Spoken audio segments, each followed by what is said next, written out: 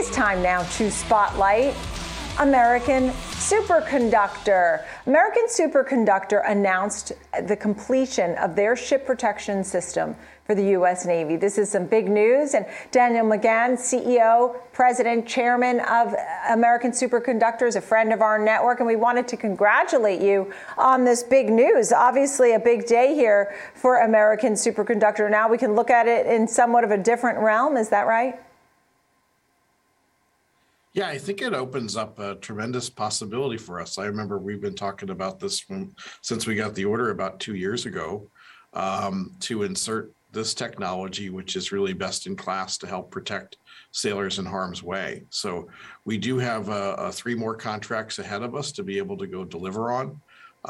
We have been given some additional engineering work to be able to look at other platforms within the U.S. Navy and other navies.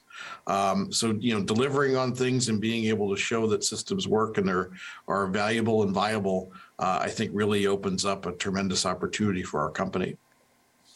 So this high temperature superconductor-based ship protection system for the U.S. Navy, and I know now you have more orders and more work to be done.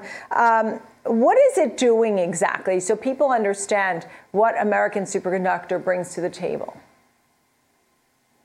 Yeah, the best analogy I can think about these ship protection systems, it's like noise canceling headphones for the entire ship in regard specifically to minefields. The way a minefield detects the movement of surface ships through the water is through a change in magnetic signature or magnetic flux. So what this system is doing is dynamically, while the ship is underway, is basically pumping the opposite signal in around the ship to make it disappear, like in a stealth way, basically disguise the ship from the threat that comes from minefields.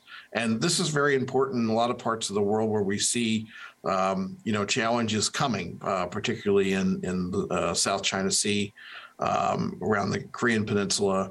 And we've also seen things up in the Arctic as well, where mines are an important tool for some nation states and some non-nation state actors to be able to thwart the movement of the U.S. fleet at sea. That was a good explanation. We appreciate that.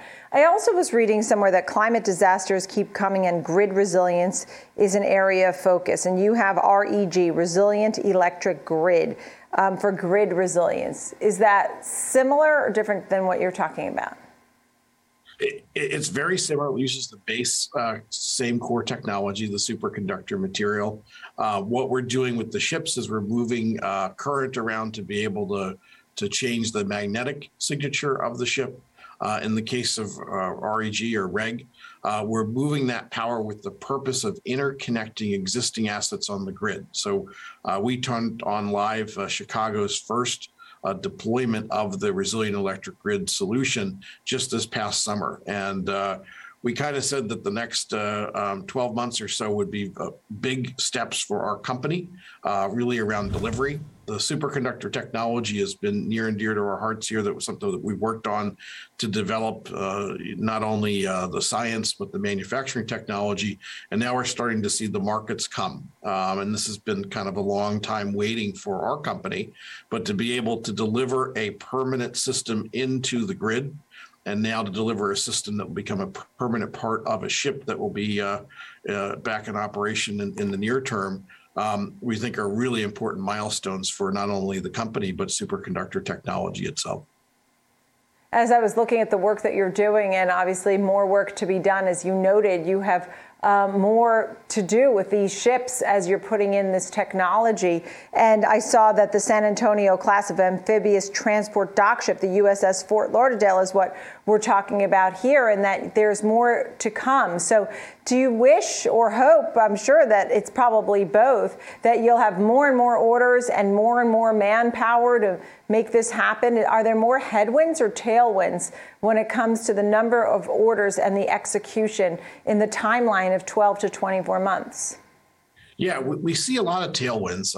We know that the whole situation the world is up against this kind of runs counter to where our company's been operating. But a year ago or so, we delivered on about 30% growth at the top line.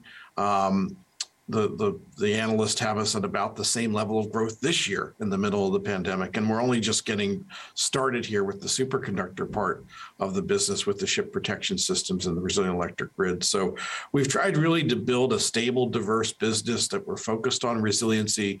We're focused on moving power with a purpose, be it either to protect sailors from harm's way or be able to add additional resiliency to our urban grids where electricity demand is only going to become more and more paramount, not only for individual or commercial use, but eventually the electrification of transportation as well. So we see a lot of tailwinds coming.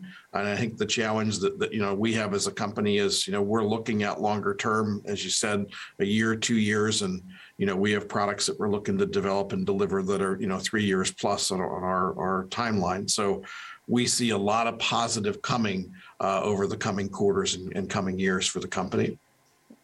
Yeah, quickly, just a few seconds, because you touched on exactly what I was thinking, and that's electrification, which is something I read in your notes about the technology that you have could play a significant role in building the Navy's first fully electric powered ship. Where do we stand on that? Why is that so important? Just a quick thought.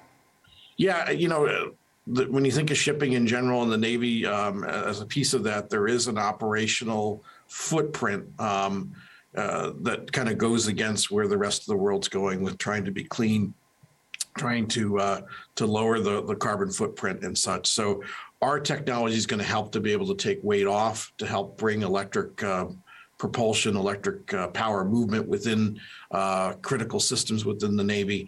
And that's really where ship design is headed probably over the next decade or so. So we see this ship protection system as a onboarding or a beachhead that we've won with the Navy. And we think that there's a large, bright future together with the Navy, over the coming years.